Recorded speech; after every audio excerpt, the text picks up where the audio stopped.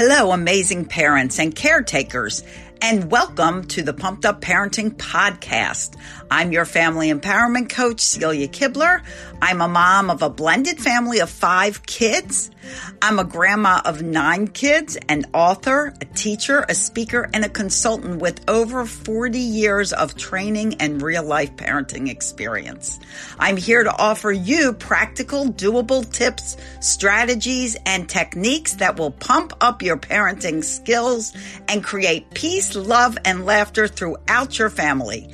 In addition, I'll be interviewing some great humans that are on a mission to make your life a better, happier, and healthier life. So let's not waste any time and get started with the next episode of the Pumped Up Parenting Podcast.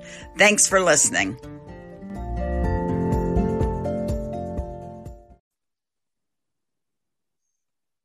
Hi, everyone, and welcome to another episode of the Pumped Up Parenting Podcast. I'm your host, Celia Kibler, and I'm super excited to be here. I'm always super excited to be here. You know that. And because I have a wonderful guest with me today, Dr. Spencer Richland, and we're going to be talking about reproductive issues and problems and a lot of stuff that I hope helps you if you're having any of these challenges, or maybe you know somebody is and they need help with this.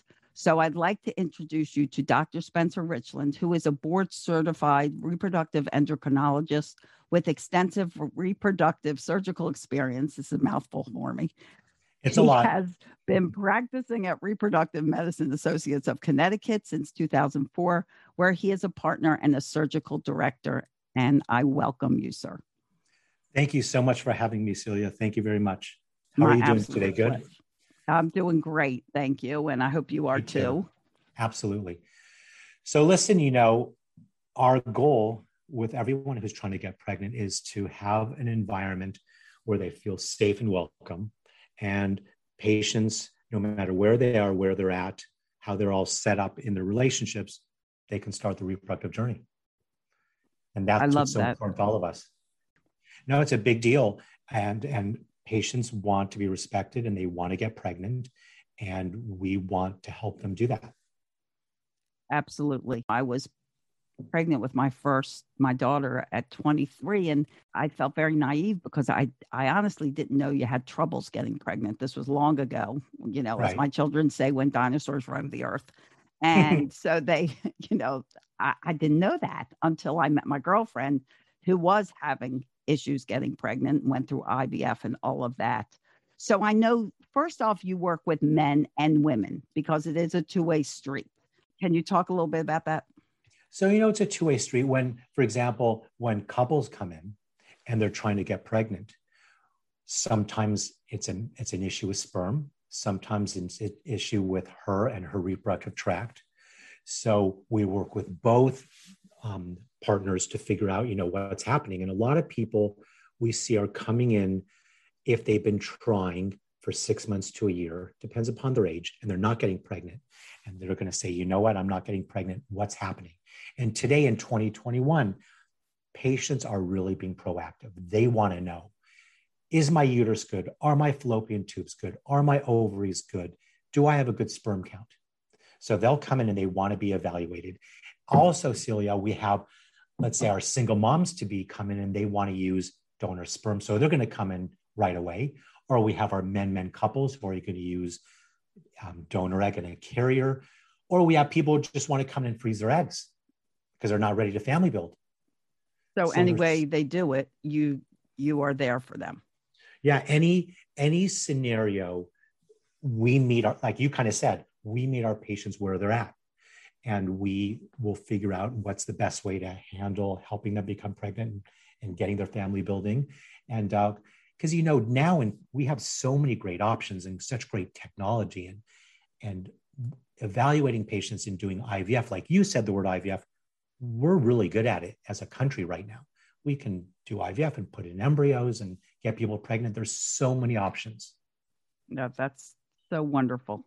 It's so good that people that want a baby can get a baby in so many ways. I mean, even if the option is adoption or something like that, there are ways you can have children if you want to have children.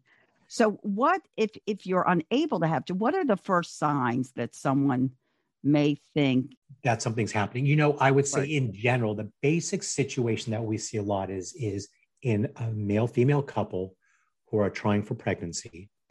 Let's say she is having regular cycles. So let's say a 28-day cycle, you know, day one is full flow. And that couple is trying for pregnancy, having intercourse, let's say day 12, 14, 16, and they're not getting pregnant. In that basic scenario, if you are under 35, people are trying a year. If you're above 35 and you're a little bit older, you're trying 6 months. But if something's not happened, people will come in and see a reproductive physician to find out, okay, listen, we've been trying. We haven't hit it. You know, chance of pregnancy is about 20% a month. We want to be proactive. Is there anything going on with us? And that's where things usually start.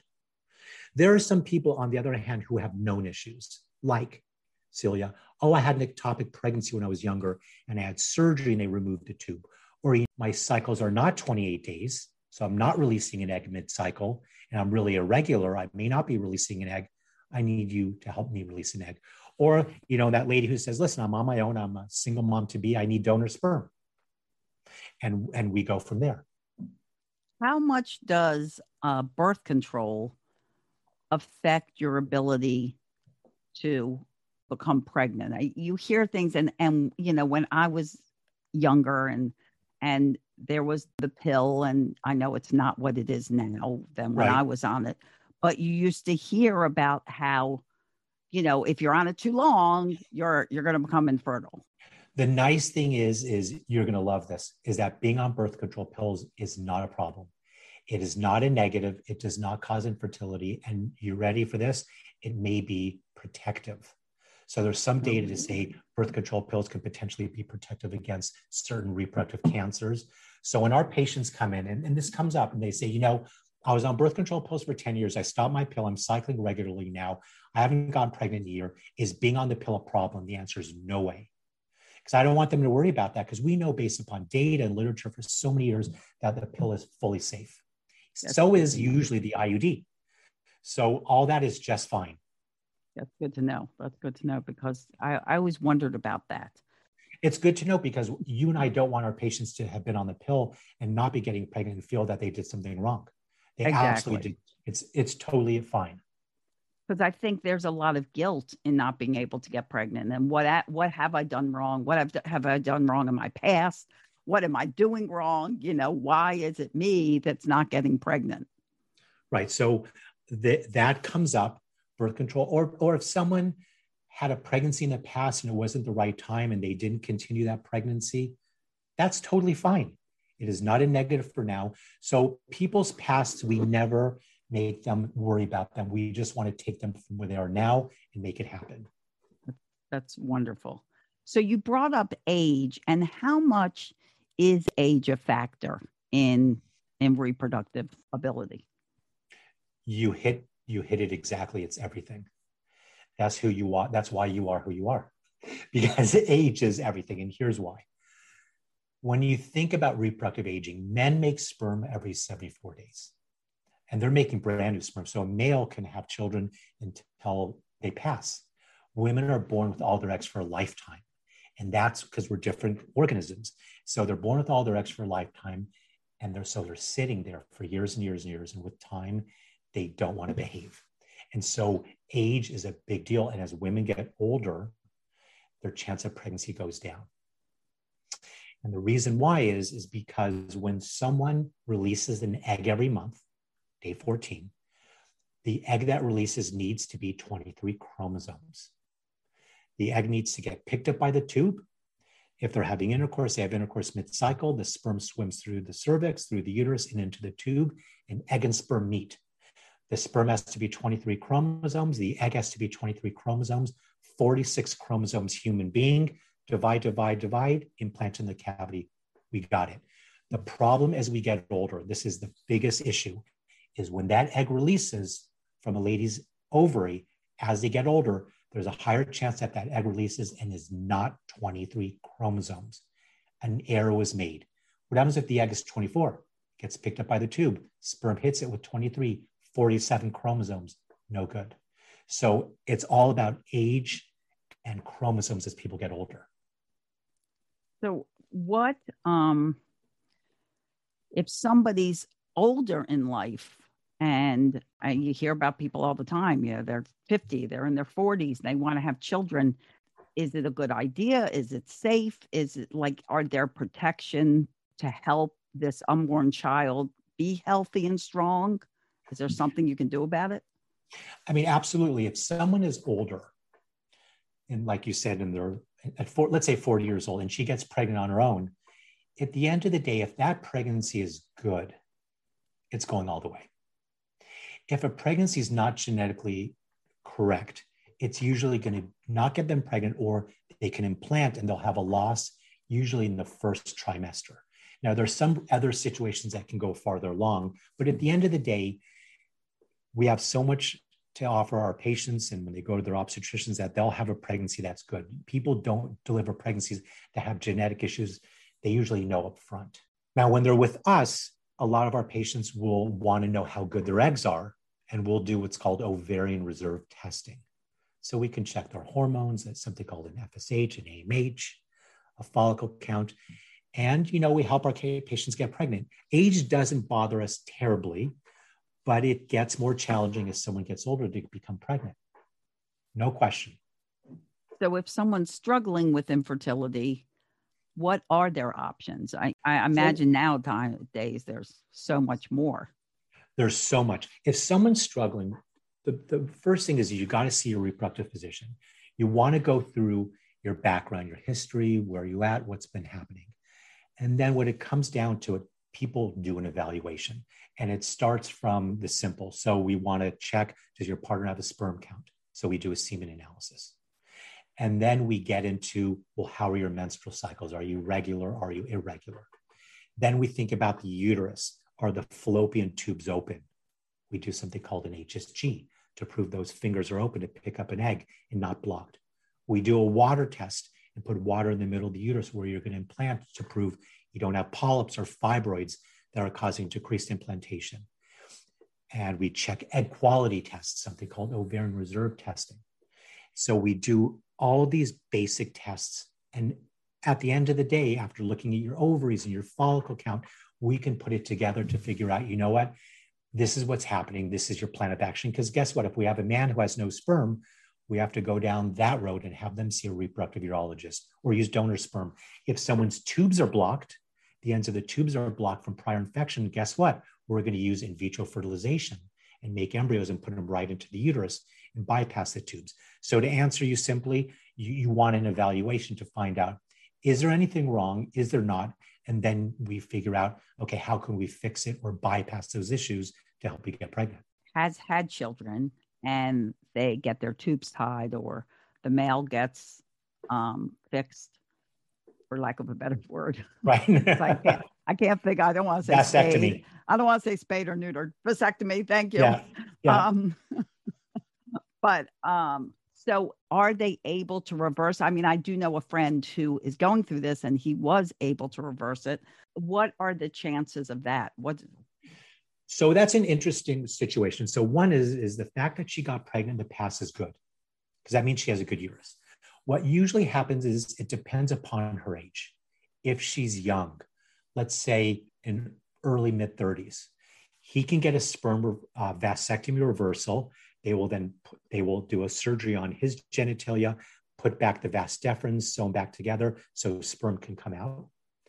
And for her, you can do a reversal and put the tubes back together. A surgery could go into the pelvis, and where the tube was cut, put them back together with very fine sutures, and they can try for pregnancy.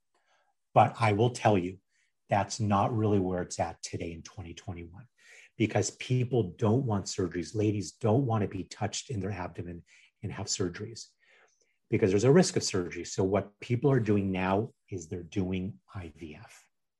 And that exact couple, 9.5% out of 10, will do something like the partner will get a sperm retrieval technique. They'll go to a special urologist, will take out sperm. It's very quick. That sperm comes to us and gets frozen. And that nice lady is not going to put back her tubes because it's a big involved procedure. She'll do in vitro fertilization, where we give her medicines for 10 days, stimulate her ovaries. Then we go in there with a transvaginal ultrasound and take out eggs, thaw his sperm, put egg and sperm together, make embryos, and put an embryo back into her uterine cavity. The pregnancy rates with that are so superior to fixing back her tubes. The pregnancy rates are incredible. That's what people are doing. She puts an embryo, she freezes other ones for a second or third pregnancy. So today, people are doing IVF for that. That's good to know. What about somebody who uses a donor sperm or a donor egg? You know, you were saying like someone who can't get pregnant, or male couples, female couples that want to get pregnant. How does that work? And is it like, oh, I want my child to look like this? Is that realistic, or what do they do? Let's use an example of, let's say, one of our single moms to be who's going to use donor sperm. It's a very serious discussion. Donor sperm is available at a sperm bank, and there's federally approved sperm banks, which is incredible. And the gentlemen who want to donate come in, they see a physician, they do history of physical, they do blood work, HIV, hepatitis, genetic screening, psychological evaluation, and that sperm is, and then he prepares a sample and the sperm is quarantined. He then comes back 6 months later, they go through all that again, HIV, hepatitis, physical, psychological, he's all good, and that sperm is now ready to be purchased by someone else.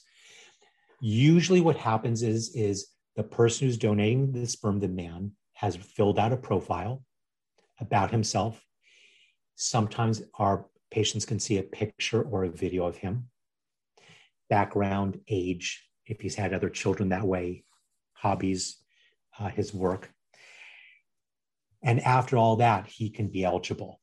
And so our patients can go online and look at the gentleman, his background, his evaluation, his sperm counts, his features, like you said, and pick him. Now, on our side of the fence, when we have one of our, let's say our single moms to be in this example, we have her meet with one of our reproductive counselors just to talk about the process, get them excited about doing this.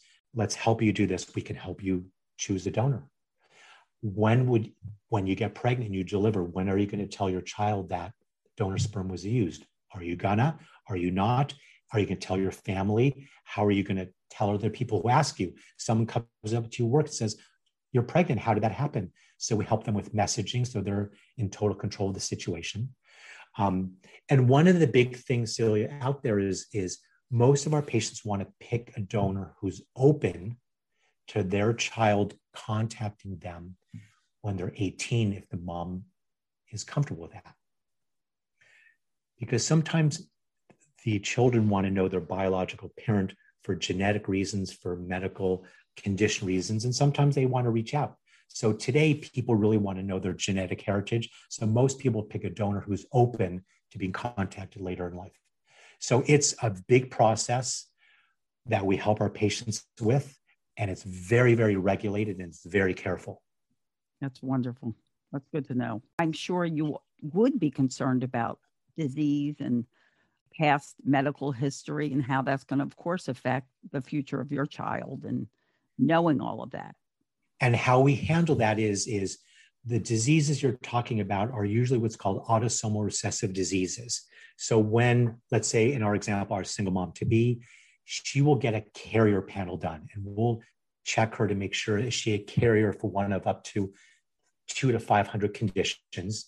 She's just a carrier. She has one gene. She has no medical condition. On the flip side, the donor is also going to have his carrier panel done to see if he's a carrier for any medical conditions. All that counts is that they're not carriers for the same conditions, because if they're carriers for the same conditions, 25% of the offspring will get a gene from him and her and have two genes and have the real deal disease. So before a match is made, you're all over it. Both parties, we have to make sure they're not carriers of the same thing, and then they're okay to do it. So we watch this very carefully to avoid any issues. we were talking earlier about the podcast that I had done with my daughter about miscarriage, and people that go through multiple miscarriages like she did. I'm grateful that my daughter was able to bear 2 children, but is it often that there's a problem there, even though they're getting pregnant, they're losing it? What can you do? First of all, the question is why? So sometimes couples are having losses, and it's complicated, but because one of them has what's called a balanced chromosomal translocation. So the male or the female can have an issue with their chromosomes. And when they make egg or sperm, they're making egg or sperm that's not correct, and they're getting pregnant, but that pregnancy is not 46 chromosomes. There's other scenarios. And remember, these things I'm going to tell you are rare. There's other scenarios where the pregnancy is implanting in the uterus, and there's an issue in the uterus. There's a polyp, there's a fibroid, something's not right. Kind of rare. Just like it's rare for one of the couples to have a chromosomal issue. Very rarely, sometimes the thyroid gland is working too high or too low, and that can cause pregnancy loss. And there's also some very rare situations where people are getting pregnant and they're having an issue with blood clotting issues to the pregnancy, and it's stopping it from working. But in general, what we do is we kind of look at those things. Are there any blood clotting issues? Is your cavity clean? Are your eggs good? Male, female chromosomes good? We look at your egg quality, your thyroid, and usually, guess what? Those are usually normal. And usually someone does not have an obvious reason for the pregnancy loss. But guess what it is at the end of the day? It's because probably the embryo they implanted was not 46 chromosomes. It wasn't their fault. You didn't do anything wrong. It was random. Egg 23, sperm 23, 46. If it's not 46 in an implant, you're going to have a loss. That's what it is 90% of the time, genetically incorrect. So we do those evaluations. We find out everything's fine, and it usually comes down to bad luck. What do we do? In a lot of those couples, what's happening today, we are doing IVF and testing the embryos on day 5. And on day 5, we are taking a couple cells from the placenta, the day 5 embryo, and we can tell them, of the embryos you made in the lab, which embryos are 46 chromosomes and which ones are not. And what they're doing is let's say we've biopsied 6 embryos, 3 of them good, 3 of them not. We will then thaw an embryo that's 46 chromosomes, put it back into their uterus. And now a lot of the times we're in good shape because we've set up the stage for them to have an embryo that we know upfront is 46 chromosomes. Usually we can help our patients like that succeed. You know, there's rare situations where we have issues with the uterus, and sometimes people will need to use a gestational carrier, but usually we can solve it. It's amazing. And usually if someone has a loss, we assume their next pregnancy will be fine. But people who've had pregnancy loss, it's very stressful. Does your facility help with, you mentioned gestational carriers, is that something you help with, or is that not? Absolutely. So we help patients utilizing gestational carriers, some of the highest numbers in the United States. And we have an incredible team that's headed by my partner, Dr. Leon Dearest, who helps people use gestational carriers when needed. That's a lot of times when we have our men couples who are going to use donor egg with their sperm, create embryos, and put those embryos into a gestational carrier. So we do that a lot. And you can imagine the gestational carriers are screened. They're really good people and really nice people who are there to do something really nice for someone else. So we do that a lot too. That's wonderful. That's so wonderful. So someone comes in and they're all ready and they're ready to go through one of your processes to get pregnant. At that point, what happens? So at that point, you know, we've done all their evaluation. We kind of know where they're at. We like them to choose at our center something else special to do. Do you want to do acupuncture with one of our acupuncturists? Do we want you to see our nutritionists to kind of get you tuned up? Are you on your prenatal vitamins? We have reproductive coaches. We have ladies' night in. We have all these resources for people to kind of talk and be involved. So I'd like them to do something, maybe exercise, sleep well, do their vitamins. Let's say we have that all straightened out. A lot of times, depends where they're at, but sometimes patients, we help them with timing, help them time things better. Sometimes we give them medicine and do artificial insemination to try to help them get pregnant. try that 3-4 times. Sometimes we go right to IVF. What happens is after they've done all their testing, we know very well what the next move is. And we'll go through their results of their tests, and we'll tell them, hey, listen, you have low sperm, or, if your tubes are blocked, by chance, you got to do IVF, or whatever they have, we'll meet them where they are and we'll figure out the right move to help them get pregnant. The key is in our patients not to waste time, because they really want this really, really badly. So it's evaluation, do something else fun around here, but then swift move to treatment and try to get pregnant. I love that you have all that support staff. I do a coaching program called Pregnancy to Infancy, and I help parents deal with going from pregnancy to infancy and all the questions in between. Works really well for first-time moms and things like that. So I love that you offer all that support for your patients. It's kind of unique to have a center like we do, and that's one of our goals, is to have our reproductive coaches, our nutritionists, our navigators, our nurses, our patient advocates. We have so much going on, and really help support our patients because they're stressed. And maybe those things can help. Listen, someone comes in, they're not nutritionally in a great situation. Their sugars aren't great, or they want to kind of get more fit. We have people who will walk you through it without judging you. So you're right. It's so important. It is. It's so, and stress, stress can play a huge factor in so many things, in not getting pregnant, and, colicky babies. And, there's so much that stress itself can come into play. And if you're, able to find a way to reduce that. It's interesting you say that. I have on one of my slides a circle of a pie circle, just like we've talked about. How's your sperm? How's your tubes? How's your cavity? How are your eggs? How are your cycles? And then there's another piece right there. And guess what it says in there? Stress. Like you're saying, how does stress come into it? And that's why, if that's happening, we want them to choose something else.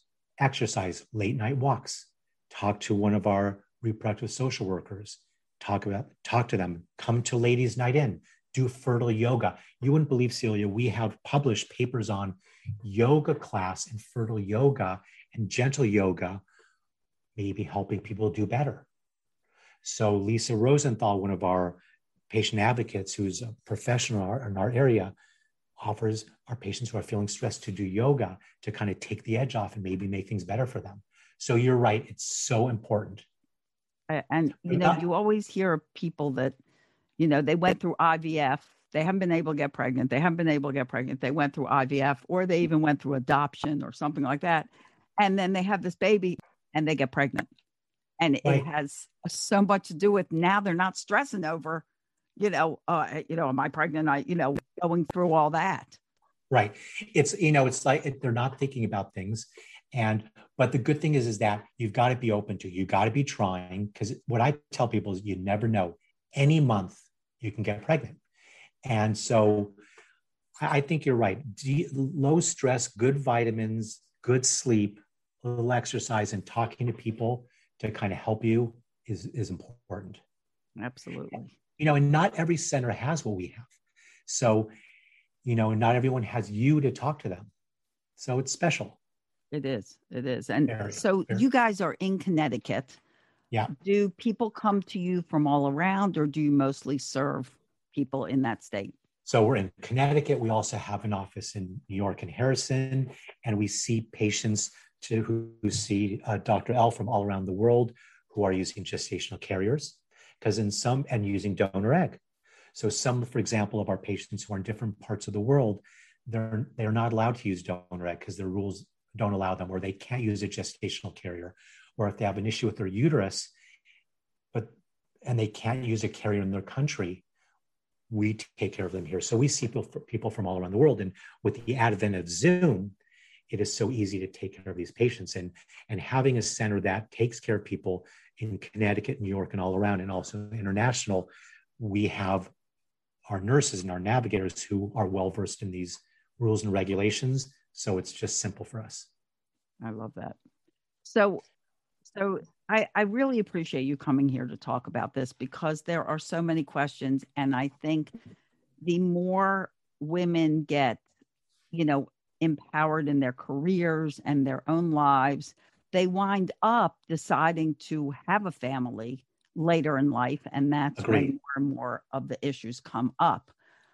So it's so helpful for people to hear about what's available out there and what they can do about it. Is there any last words of advice or information that you would like to pass on to our listeners? So it's interesting you said that. One thing is so be proactive. Your eggs are never going to be younger than they are today. Like your comment was, is we have a lot of people who are waiting to get pregnant. You can always freeze your eggs. That's a great idea. For later. At rmact.com, we have great articles and stories and resources and support groups and information. I have my podcast, as you know, fertility.now. That's my Instagram, and my podcast is Fertility Now. So it's a great resource. But I think you and I both want people to know about all the cool things that we have in our field. Everyone should know that we're so open to helping everyone, and that there's been incredible strides in our field, and just reach out. Yes. Just go for it. Not sure, make a phone call them up, because, you're not going to get answers unless you ask. So, we have Zoom, we talk easy. Yeah. It's, you can't, today's technology, there's somebody that can help you right there. Absolutely. As close as your computer or your phone or your cell phone. Exactly. So I agree with you. Just being proactive, knowing that things are out there and people want to help you. Yeah. And I love that idea of freezing your eggs early. I didn't even think about that. I threw it in there to catch you off. Idea. I threw you in there to catch you off guard, because there's a lot of people who are like, you know what, I'm not ready for family building now. Well, guess what? Do IVF, it takes 2 weeks. Do IVF, freeze 10 to 20 eggs, have them frozen, live your life. If you need them, thaw them. They're good at the age that when you got them, your uterus doesn't age. So that is going to be a big thing that's going to become even more popular. It's popular now, but it's going to become more popular as years go on. Great idea. What do you do if somebody does do that and then they decide never to have children and they never use them? So if they don't use them, they don't use them. But what I tell people is, if you have those eggs, they're in your back pocket. If you need them, you need them. If you don't, you don't. If you don't want them, you can discard them. The nice thing, they're eggs. You can discard them and you don't have to use them. It didn't hurt you. It was a simple 2-week process. Right. It's really cool. Yeah. You discard those every month. So exactly. Automatically. So yeah, that's just great advice. Wow. Yeah. Dr. Spencer, I'm so happy you were here with me. And I know you said to call you Spencer, but I feel like I have to call you Dr. Oh, no. It was a pleasure being here. And I really, really enjoyed talking to you. Oh my gosh. I'm so grateful. Thank you so much. Have listeners, I will have all of Dr. Spencer's information in the description, so you can reach out and look and find out, so you can call and get answers. I get answers. You want to be a parent? I will tell you, I have 5 children and they are my miracles. They are my biggest accomplishments. And I am blessed to have all 5 of them. And they gave me 9 wonderful grandchildren, which I'm also blessed to have. So keep making babies. We love those babies. So we love those babies, and there's so many ways to help people. So this was really nice that you're talking about this. Oh my gosh. Well, thank you so much. And it's so wonderful to meet you. Thank you very much. For all of you mommies or daddies or caregivers out there listening to this podcast, reach out if you need to. If you need me, go to talkwithcelia.com and let's just talk. And in the meantime, guys, as always, I wish you your days filled with peace, love, and tons of laughter. It really is the best medicine. So keep laughing. Things are super funny. And I'll see you here next time on the Pumped Up Parenting Podcast. Bye-bye, everyone. Thank you for listening to the Pumped Up Parenting Podcast and being a part of my mission to stop 1 million parents from yelling at their kids. Be sure to head over to pumpedupparenting.com and grab your free copy of the Patience Playbook. Wishing there was a manual for your toddler? Well, great news. Now there is. Pick up your copy of Raising Happy Toddlers, How to Build Great Parenting Skills and Stop Yelling at Your Kids, plus my 3 new children's books at celiasbooks.com. That's celiasbooks.com. If you're loving this podcast, please feel free to share it with your friends and pay it forward. And also leave a review so I know who you are and can thank you personally. Tune in next time for more tips, advice, and strategies as you continue to pump up your parenting and create childhoods that everyone in your family can blossom from. Have yourself a really happy, fun day. Bye-bye.